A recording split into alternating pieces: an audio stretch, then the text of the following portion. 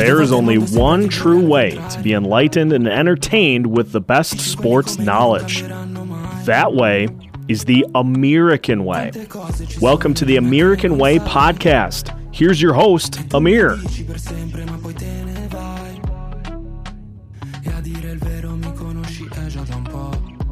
Sono qui, non ci credevano, adesso ci credono tutti, giuro questa vita è un film. We can go, we can go, we can go, Assalamu alaikum, welcome, happy Friday everyone. Whether you're in the mood for Donna Summer or in the mood for that annoying Rebecca Black song, it's Friday everywhere for you all. So happy Friday.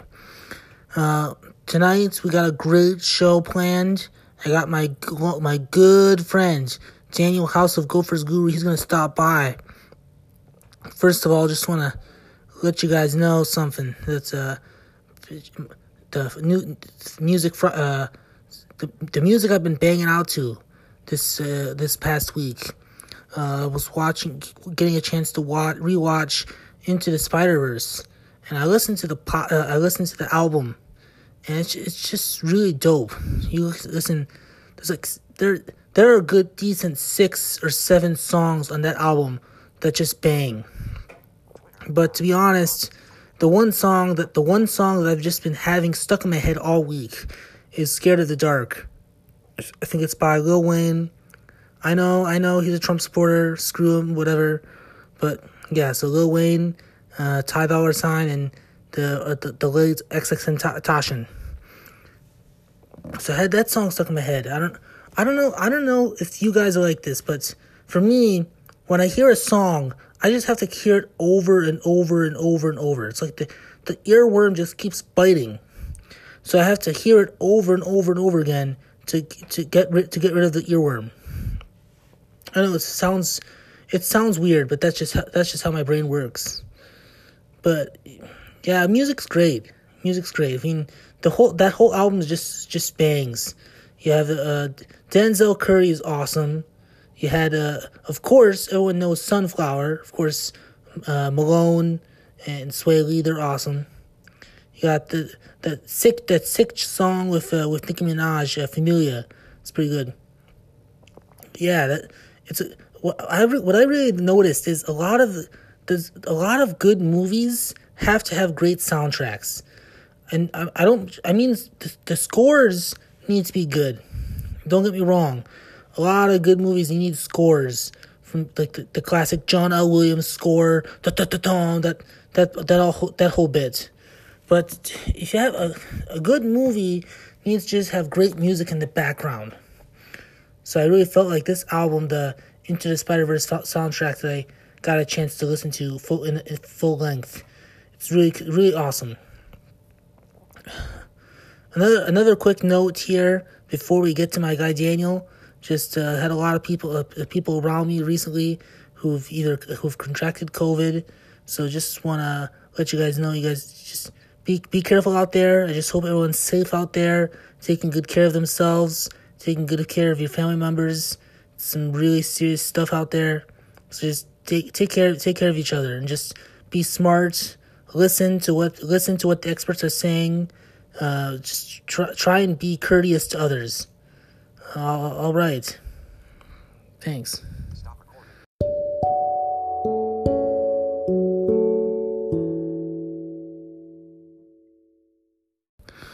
All right, we're back. I had a chance earlier today to speak to my good friend, actually someone I consider a massive inspiration for me starting this podcast in the first place. Daniel House of Gophers Guru. He's an amazing writer. More importantly, he's just an amazing person. He lives, eats, and breathes analyzing football. He's just the best. So enjoy my conversation with Daniel House. Oh, thank you so much for your time. Hey, thanks for having me on, Amir. Anytime for you.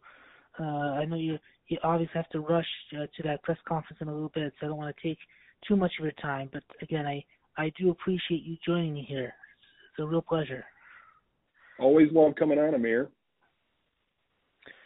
So let me start with this. I mean, the Gophers are a team they're like Jekyll and Hyde. It's like when they're at home, they're just playing really well.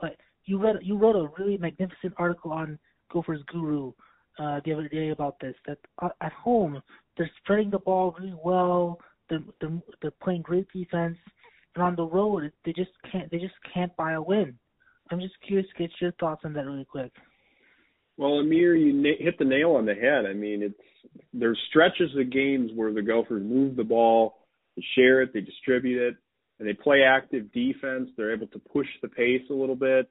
Some of these games, they're settling for jumpers, rushing shots, and that's when they get into trouble. It's led to double-digit losses on the road, particularly early in the year. And you watch the game against Indiana, I thought the first half of that game, they actually put together one of their best performances. They were tacking to the rim. The guards were contributing. Like the first 30 points of the game, 26 of them were contributed by guards. Mashburn attacking off the dribble. Trey Williams attacking off the dribble. Marcus was getting some good looks and facilitating. And then second half, you get into the mode where you're settling for deep jumpers, taking too many threes, long shots. You know, this team is not built to be a heavy volume three-point shooting team, but yet they are. They shoot more threes than any team in the Big Ten. They're one of the worst teams in the country in three-point shooting percentage. So it comes down to you got to figure out how to maintain that level of consistency for a full 40 minutes. And when you're not shooting the ball well, you have to make up for it on the defensive end. I know a lot of people thought that the Indiana game was all about the offensive end. I thought that game was lost on the defensive end. In the second half, the perimeter defense, bad closeouts, not communicating well on defense.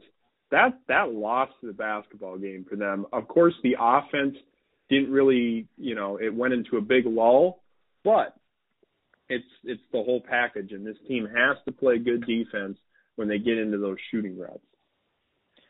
Yeah, I think you hit on the head. I think two thoughts to expand upon on what you said. I think the defense, I agree with you, the defense really struggled in the second half. So I think the absence of basically their two best defensive players on the court really hurt them. I mean, Liam played, but you could tell he was very ineffective defensively, and probably your best defensive player was not in action. So that really hurt them, I felt, against Indiana. But one thing that really not bothers me, but just astounds me in these games is even the games that they win is they're really good first half team, but in the second half they're just really poor. Like they just for some reason they come out of halftime and they just flounder.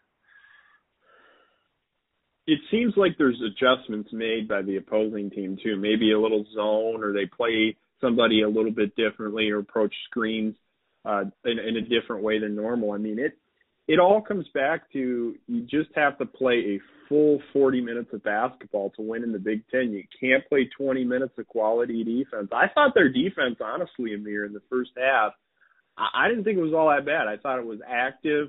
Actually, when they had Isaiah Enan and Sam Freeman on the floor together, I thought they played really great defense in the front court there. So it comes back to maybe you have to divvy your minutes up more. I mean, Freeman seems to be athletic, more athletic than I thought, and he was walling up. He had a steal, he had a block shot, and he only played, I believe, like 6 minutes in that game, and all of them came in the first half. So it comes back to you got to rotate some of these guys in, get them minutes. This is the time, like you said, with Liam and Gabe out, obviously impacted things, but you got to have the guys ready to come in and step up in those situations. And the Gophers just, first half, I thought that there was honestly a possibility that they might win that game, but it all went back to reverting to the habits where you're shooting threes and you're just not really playing active, strong communication on defense. Yep, you're exactly right. That they need to come up with adjustments going forward if they want to get out of this hole, and how to make adjustments. everyone can find your analysis of the Indiana game and other Gophers games on gophersguru.com. I've been following you, and we've talked off air about this, just how exquisite your writing is. I want you to take me back to just how you got Gophers Guru started, and just obviously it's pretty successful right now. But I'm just curious if you could take me through the process of getting it set up and just to the point where it is now. Well, long journey back to when I was 16, starting my own website, Vikings Corner, just writing articles. A lot of mentors helped me along the way, got better, kept writing, covered events, built my brand up, did everything that I could to improve my ability to understand the game of football.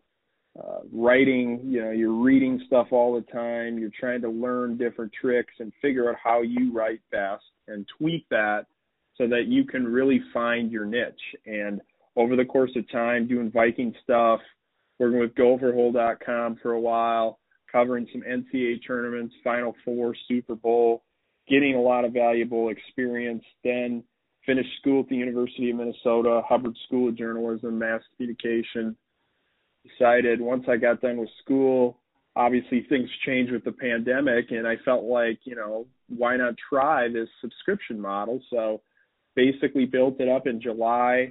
It was a couple of months of thought process going on, working with a buddy who did some web development. We collaborated together, tried to come up with ways, talk with a lot of people, mentors along the way about how to approach the model and the best way to build it all up, and took a lot of feedback. And now just taking a different approach to Gopher athletics is the way that I have basically developed the philosophy of the website. I want to provide in-depth content that others cannot provide. I mean, a lot of writers are limited by, word counts and the types of articles they have to write from a news perspective, where I can come in and watch a game and really take that next level look, talk to the coaches, process everything. I've found, for a while, of course, game stories are productive and some people like to read them, but, coming in with that in-depth article, thinking about it, looking at the plays, going back, you get that perspective. You look at the data, you talk with the coaches, and you find trends and things that show up that wouldn't if you just wrote directly after the game. So, trying to find that balance of doing unique, in-depth content features, blending in numbers, analytics in a way that people can understand it. I think that's one of the skills that you have to learn, is how do you simplify things down so people can understand them.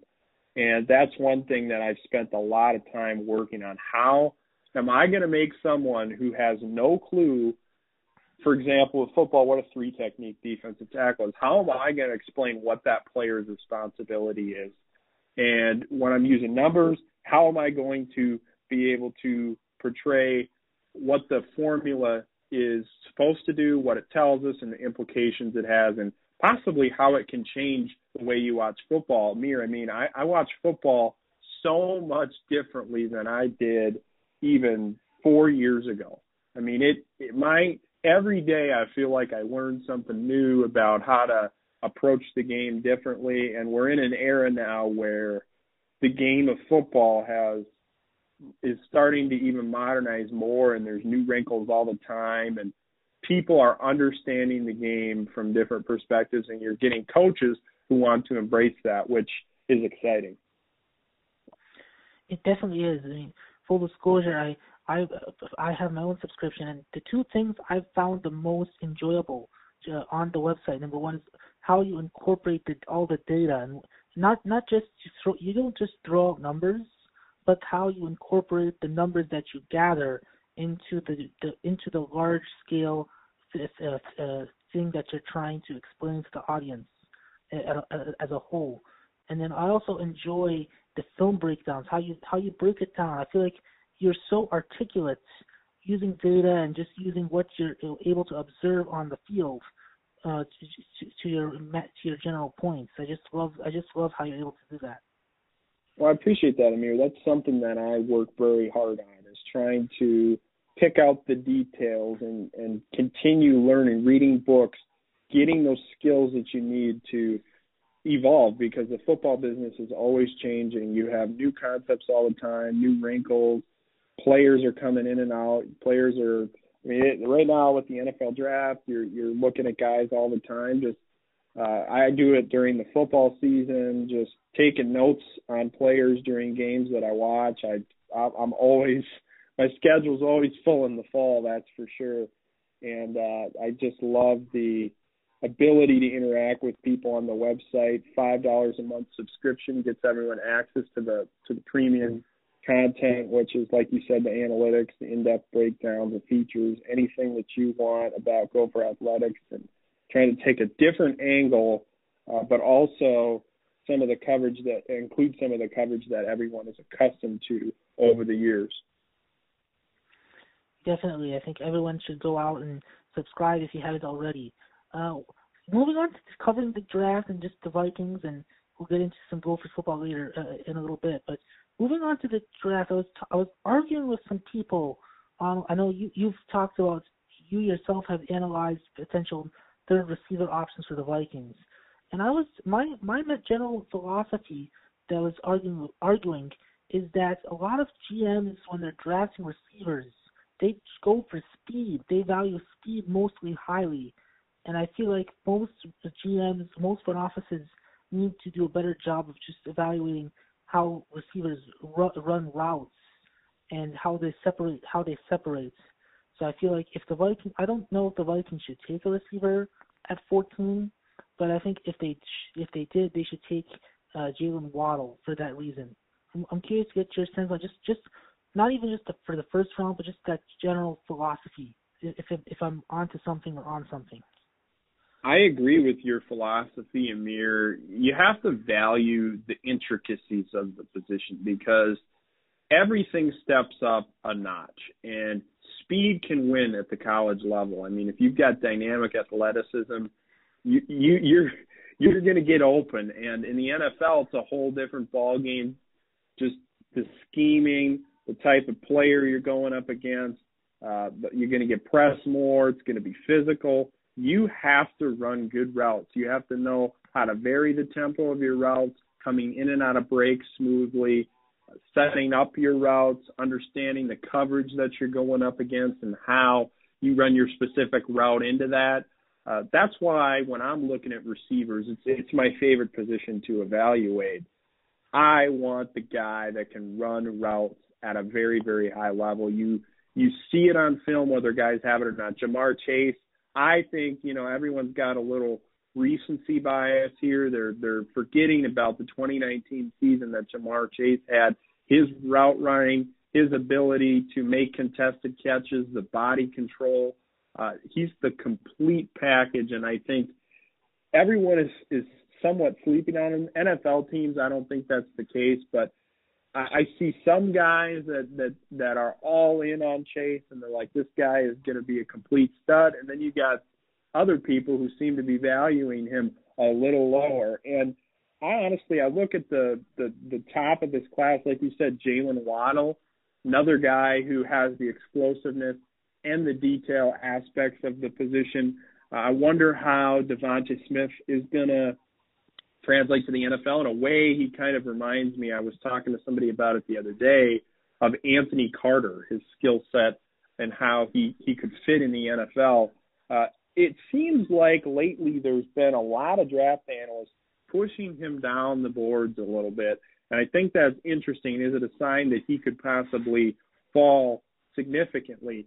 Vikings-wise, if they're at 14 and there's a good receiver there, I would not be opposed to them making that pick. As always, I'm a firm believer in you pick the best player that is available at that time and you go for it. Wide receiver, if you're dynamic at that position, you already have Jefferson, you already have Thielen. You need a third guy to take some pressure off both of those guys. It's a lot more difficult to double Jefferson when you have three dynamic weapons, and then that gets Thielen some opportunities too in favorable coverage matchups. So what do you look at? I mean, I think it comes down to detailed route running, explosive players.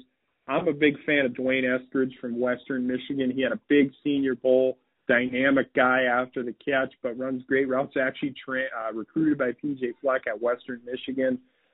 So definitely learn the base fundamentals from that coaching staff.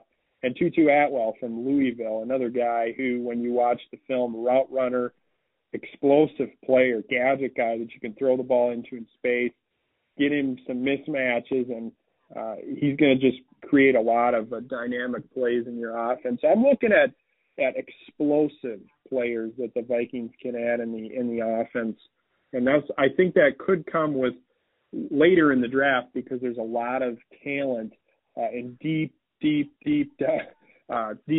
at a lot of positions in this draft. I agree with you. I think if they don't go, I don't know if they should at 14, but I think they have at this moment they have about 7 picks between rounds 3 and 4. I think they should take at least one in the third. I think I agree with you. I love Eskridge, his potential. I think he would be very good in the pros. Another guy I like, and he's not as fast as his college teammate, but I like Trayvon Grimes. I think that could be another option maybe in the 4th round. So yeah, I think you're right. A receiver like Eskridge or Grimes or even Atwell, if they took somebody with value and upside in the middle rounds, that would not be such a bad thing for this team. Yeah, it's all about how the draft board shakes out. And I always think people take too much stock, and we're sitting here months away going, okay, if a receiver falls, are the Vikings going to pick him? Well, it's so dependent upon who's on the board when you're on the clock, because you need to not only look at possibly filling a need, but is this player just too talented to pass up? And there are situations where that happens. I do not think the Vikings are in a position where you absolutely are pigeonholed into taking some guy because you absolutely need it. I think that's when you get into trouble as a general manager. You have to take the best player that is going to come into your team and provide value instantly. And I know Christian Barmore at 14 has been a lot of discussion. I think he's the best 3-technique defensive tackle to come out in a while. I think he's going to fit very, very well in a 4-3 defense. Mike Zimmer's scheme would be fantastic, provides value as a pass rusher and a run defender, played through some, he played multiple different techniques in that scheme as well, but 3-technique is going to be where he is thriving the most. And with, I'm starting to dive into the 3-technique defensive tackles, especially those guys on the late stages of the draft, like you're talking like day 3 players. In my opinion, you got to try to get someone in the first couple of days here. I know Osa Odigizua from UCLA is someone that grabbed my attention at the Senior Bowl. 84-inch wingspan, 34.125 arms, explosive, can get extension, leverage inside. Someone that is flowing under the radar slightly that could be a perfect one-gap penetrator in Mike Zimmer's defense. And Jalen Twyman from Pittsburgh, another guy who has slipped through the cracks, possibly could be an option on, in the 2nd or 3rd round. It's just so hard to project values right now at this stage. But the Vikings, I came into the process thinking that, the Vikings might have to take a 3-technique defensive tackle early. I just think that they have to do it possibly in the 2nd round, but in the 1st round, if they fall in love with Barmore, I think that would be a slam dunk pick. It all comes back to stopping the run in there. That's the big issue with this team, because you got to get opponents in the long downs, and that's when Zimmer's defense thrives, because he can send blitzes and move guys around, disguise things, play more physical on the perimeter with his coverages.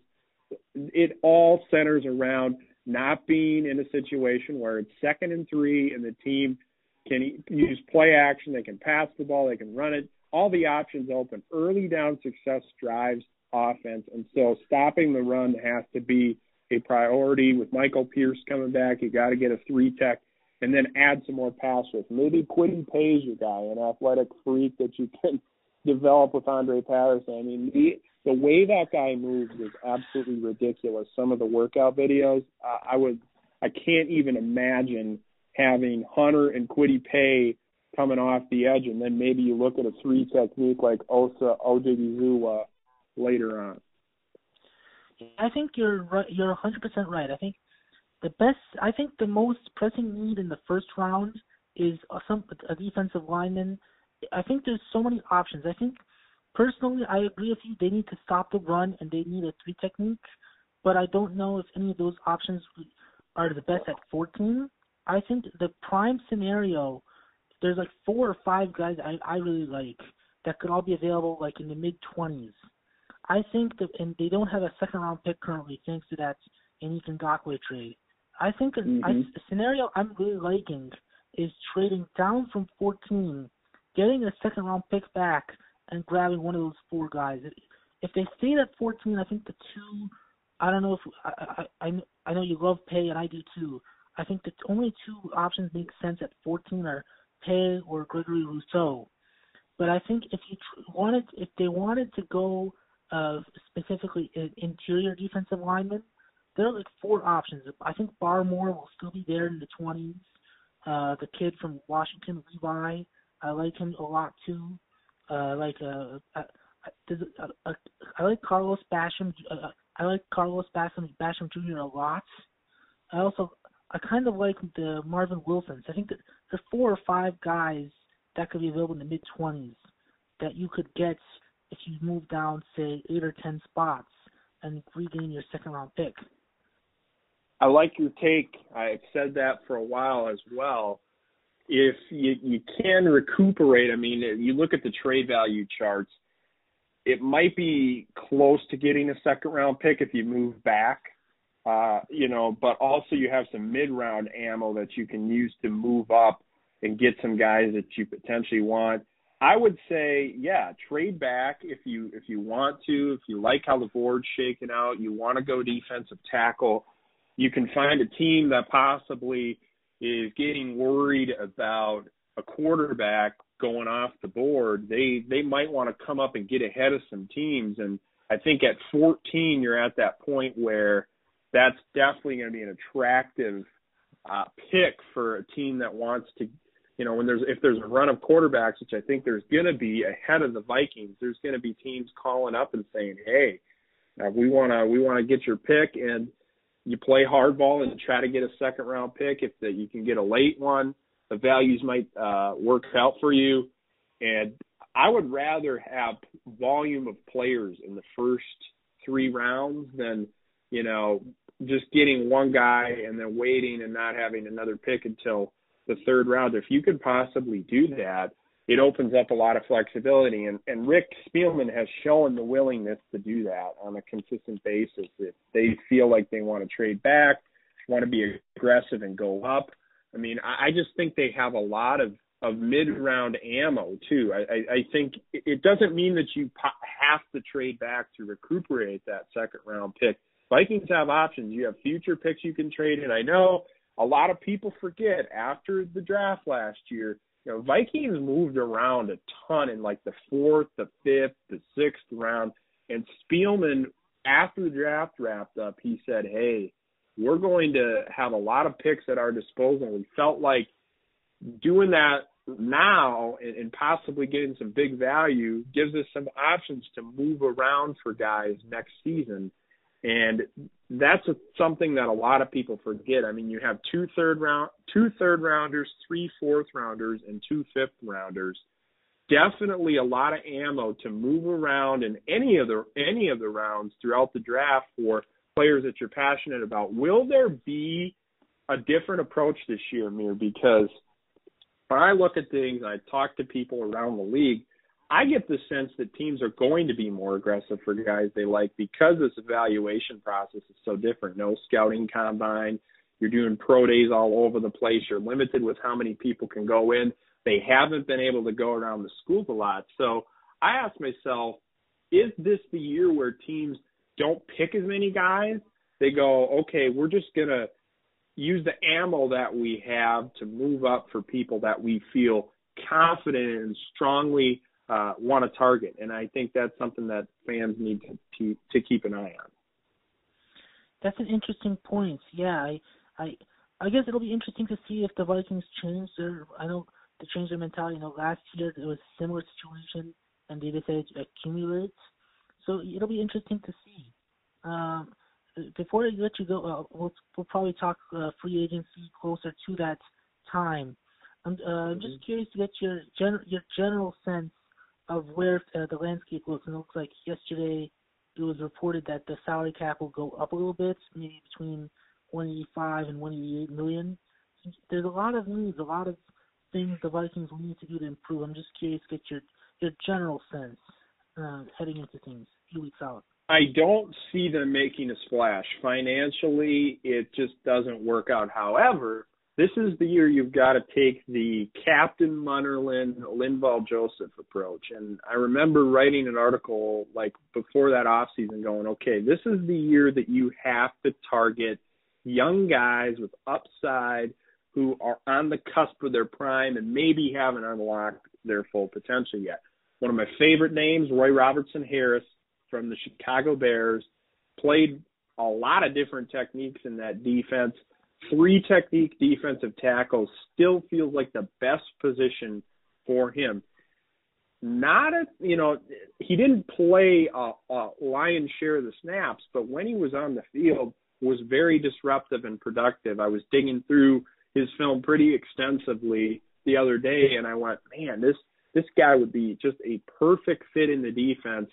And he has an Andre Patterson connection as well.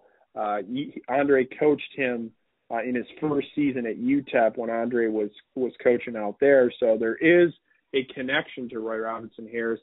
He could play, he could kick out to defensive end in a pinch. You can play him at 3 technique defensive tackle, which is where I think he projects best. I don't think he was a great fit in the Bears defensive scheme. So a guy like that could potentially be a bridge gap if you don't take a 3 technique right away. Even if you do take a 3 tech, and you want to ease that guy along, Roy Robertson Harris could be a nice stopgap player.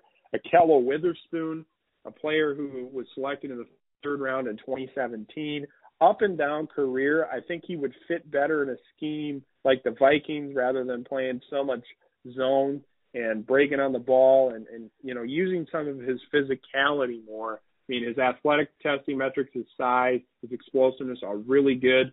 I don't think his potential has been fully unlocked, and he'll come cheap. You can use him as a rotational guy in the secondary and possibly see if there's something there because there's a lot of gas left in the tank. And then I think Keelan Cole from the Jacksonville Jaguars, punt returner, dynamic in that area, awesome receiver as well, underrated, runs really good routes. I remember watching some film leading into the Vikings-Jaguars game and going, man, this Keelan Cole guy runs some really good routes, and he's also fantastic at adjusting to the football, making last-second adjustments in traffic. And you got the Keenan McCardell connection now. He coached him at Jacksonville. Now he comes up to Minnesota to coach the wide receivers here. Keep an eye on Keelan Cole as potentially a wide receiver 3 option for the Vikings. All of those signings feature a lot of value, upside, and still guys in their primes that can develop with good coaching, and that's what the Vikings need to do in this free agency cycle. Don't worry about needing to get a big fish signing. Try to get these guys that have upside. I love it. I couldn't agree more. I think the more depth, the better. Young guys with upside. And I remember Robertson Harris. He had a couple of nice games against the Vikings in the past. I know he's been disruptive against them. I agree with you on Witherspoon. I think the issue with him in San Francisco was they didn't really know what position to play him at. They played him some at safety and some at corner. So I think you're right. He fit best in this system. And of course, Cole. I mean, I've read a lot about him in the last just 2 days. I think it'd be a nice signing too. So it'll be interesting to see what the Vikings will do. Daniel, it's been great. We'll have to have you on again, closer to free agency and then closer to spring practice for the Gophers. You've been a true inspiration for me starting this podcast in the first place. I appreciate your support and thank you so much for coming on. Amir, happy for you, man. Keep working. Keep doing this podcast. People listen to Amir. Give him some support. Reach out. Interact with him. He's working really hard, and I'm excited for him to continue doing this podcast and gain some experience interviewing people, discussing his takes, and then sharing those on social media for people, continuing to grow his brand. So, Amir, keep it up. Keep working. I'll be happy to come on again and talk soon. Likewise. Everyone follow Daniel as well on social media, and please go and subscribe to Gophers Guru. Daniel knows more about football than most people I know, so your friendship and your support is really valued, my friend. You take care. Thanks for having me. No problem.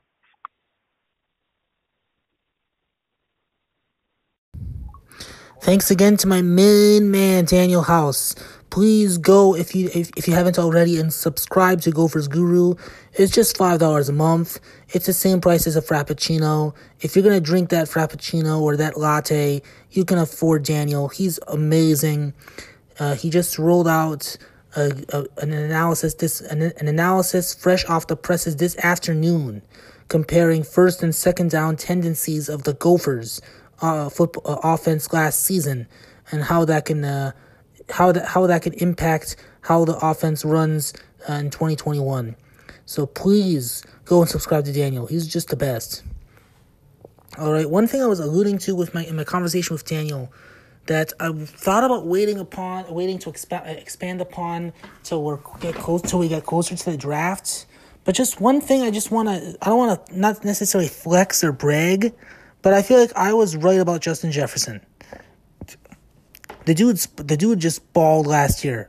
He broke Randy Moss's all-time rookie receiving record. For over 1,460 yards. This he was just phenomenal. But I'm gonna say I expected it. And the one criticism I have for NFL front offices is I feel like a lot of them, when they look at receivers, they don't look at them properly. You always have the first receiver off the board be somebody who's speedy. You had it like a decade ago with the Raiders. The Raiders always do this. A decade or more ago, they took Darius Hayward-Bay. He never ended up living to potential. There's so many drafts that this happens.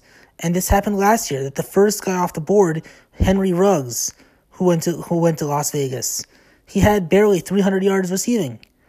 I liked Jerry Jeudy a lot coming out of Alabama, but I felt he's a very polished route runner, and he had his moments.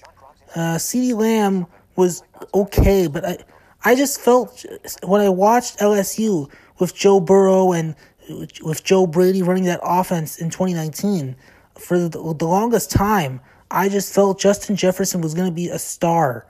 And the reason why is I analyze these things. I look at how receivers, how their tendencies, how they approach running their routes.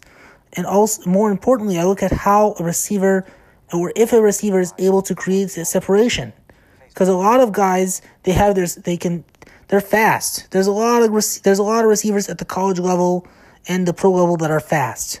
But can you be able to crack a route that's being jammed by a corner? Can you be able to go over a corner and grab the ball? I just felt like Justin Jefferson was doing those things really well, and I was really surprised that he was the fifth receiver taken. It's like, because you look at the receivers drafted before him, only Jeudy had a really good year, his rookie year. Ruggs and Lamb, I guess Lamb, you can't blame it totally on him. Dak missed most of the season, but Ruggs namely, and then the guy taken one pick before Jefferson, Jalen Reagor. Those guys, they're fast. They're very fast, but like to be a really successful receiver, there's just a lot of things you need. It drives me nuts, and we're gonna see it again this year. We're gonna see my guy Rashad Bateman. He's gonna get plummeted down the draft boards just because he's not fast enough. You see this all the time, and it's just frustrating that And I just knew it. I knew it about Justin Jefferson back in October 2019, the first time I saw him play. I just knew it, that he would be the best, that he would turn out to be the best receiver in this loaded 2020 receiving class. And that's why. It's just the fact that there's certain, not even just at the receiver position, but just analyzing football. And Daniel can explain this well. Other guys that we'll have on eventually can help me try to articulate this better. But I feel like there's just certain tendencies or certain skill sets that probably are not valued as highly as they should. And this is not exclusively to football. It's not exclusive to the wide receiving position. It happens in all sports. Like basketball. Let's look at basketball, for example. Another gripe I have is, I was talking with somebody the other day, is that a lot of times people think if you lead the league in rebounding, or if you have ghastly rebounding numbers, that you're a really good defender. But a lot of times you see a lot of rebounders that they're compromising on defense. They're compromising, and they get a large number of rebounds, but they don't always really cover their man individually. I think in order to be a great defender, you need to be a good rebounder. But I think you can be a good rebounder and not be a good defender, if that makes sense. Like, you look at guys like DeAndre Jordan and Andre Drummond, that they're getting like 12, 13 rebounds a night, but you can just tell like they're stat stuffing. It's like they're not really good at covering their man. So anyway, we'll continue to talk about this eventually, just about the various irks and quirks from each sport and each position that just drive me nuts, that I feel like a lot of people just don't pay attention to. And I'll do my job to try and help you guys analyze these. All right, thanks again to Daniel House for joining me. We had a great show. Hope you guys keep follow me on Twitter at @skiyumiko. Hope you guys continue listening. We got some great stuff coming. Thank you so much. Assalamu alaikum.